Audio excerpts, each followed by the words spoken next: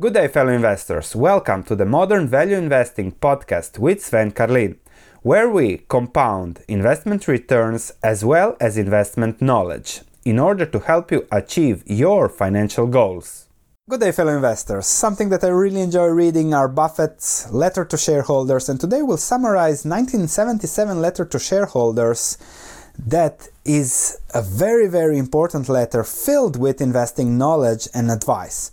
The key discussion topics will be return on equity, growth and value go hand in hand, investing mistakes, focus on business returns, hope stock prices stay low or go down.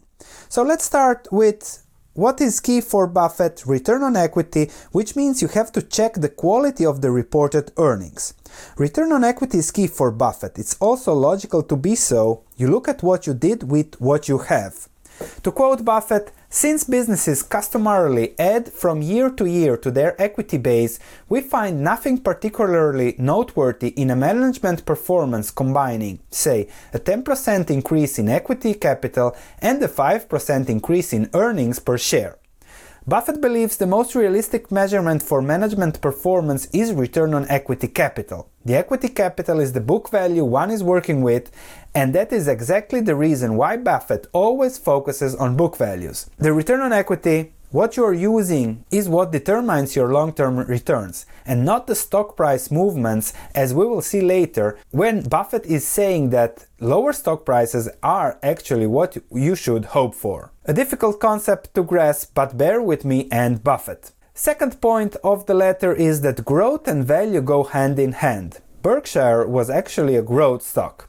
Buffett entered the insurance industry in 1967 when he bought National Indemnity for $8.5 million, and the insurance premium was $22 million. 10 years later, in 1977, the insurance premium had grown to $151 million. The growth was achieved by growth in the business they acquired and by the new companies they started. So they started a lot of new companies: Cornhusker Casualty Company 1970, Lakeline Fire, the Insurance Company of Iowa, Kansas Fire, other purchases of companies, etc.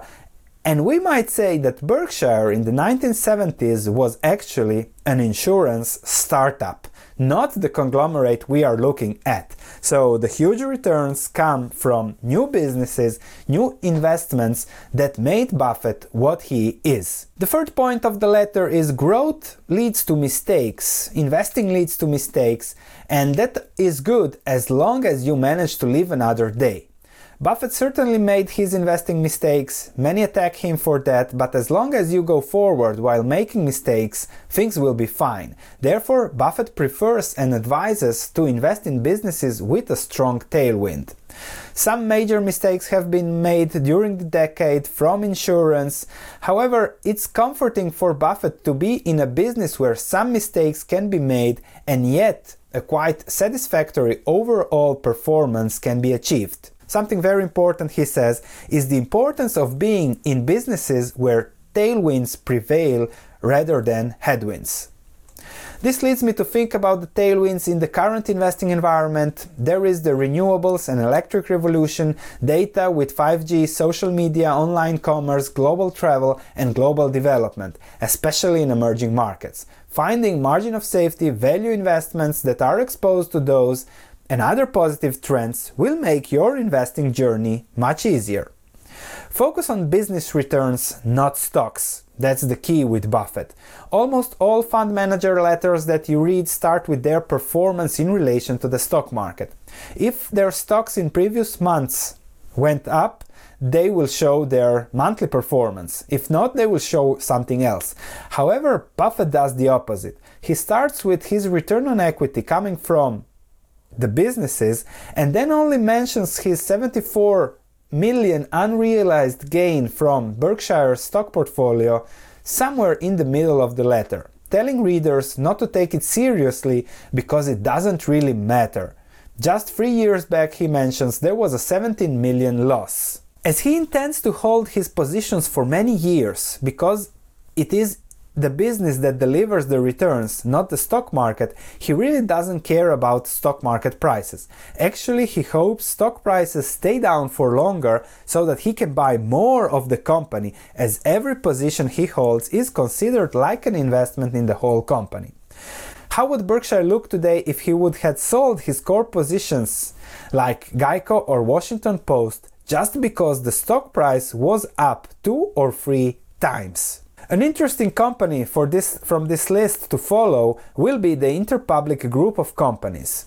It's not a publicized holding by Buffett, but it did pretty well over time. We will see what did Buffett do with it through time. He bought that a few years prior to this letter, and the position has already quadrupled. Over the following 20 years, from 1979 to 1999, it increased another 100 times, despite the quadrupling since Warren Buffett bought. So, since he bought till 1999, it increased 400 times.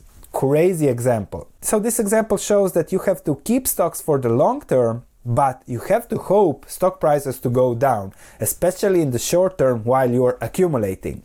So Buffett slightly changed his key purchasing criteria by removing the private owner yardstick that we quoted, purchase price attractive when measured against the yardstick of value to private owner, and later he changed that by adding a very attractive price in general. So he looks for very attractive prices, and the second part of this figure is crucial. Buffett doesn't care about stock price movements in the short term, just the business experience. He actually welcomes lower market prices of stocks he owns because you can acquire, to quote, more of a good thing at a better price. Investing is as simple as that. I wonder why 99% of the investing population is happy when stocks go up. We should be happy only when stock prices go down. As our long-term return on capital increases because the earnings yield and the dividend yield increase when stock prices are lower, and we can buy more of a good thing for less by reinvesting our free capital, think about dividends, think about paychecks, and achieve better returns. To conclude, the more I read Buffett letters, the more I think how investing is inherently easy.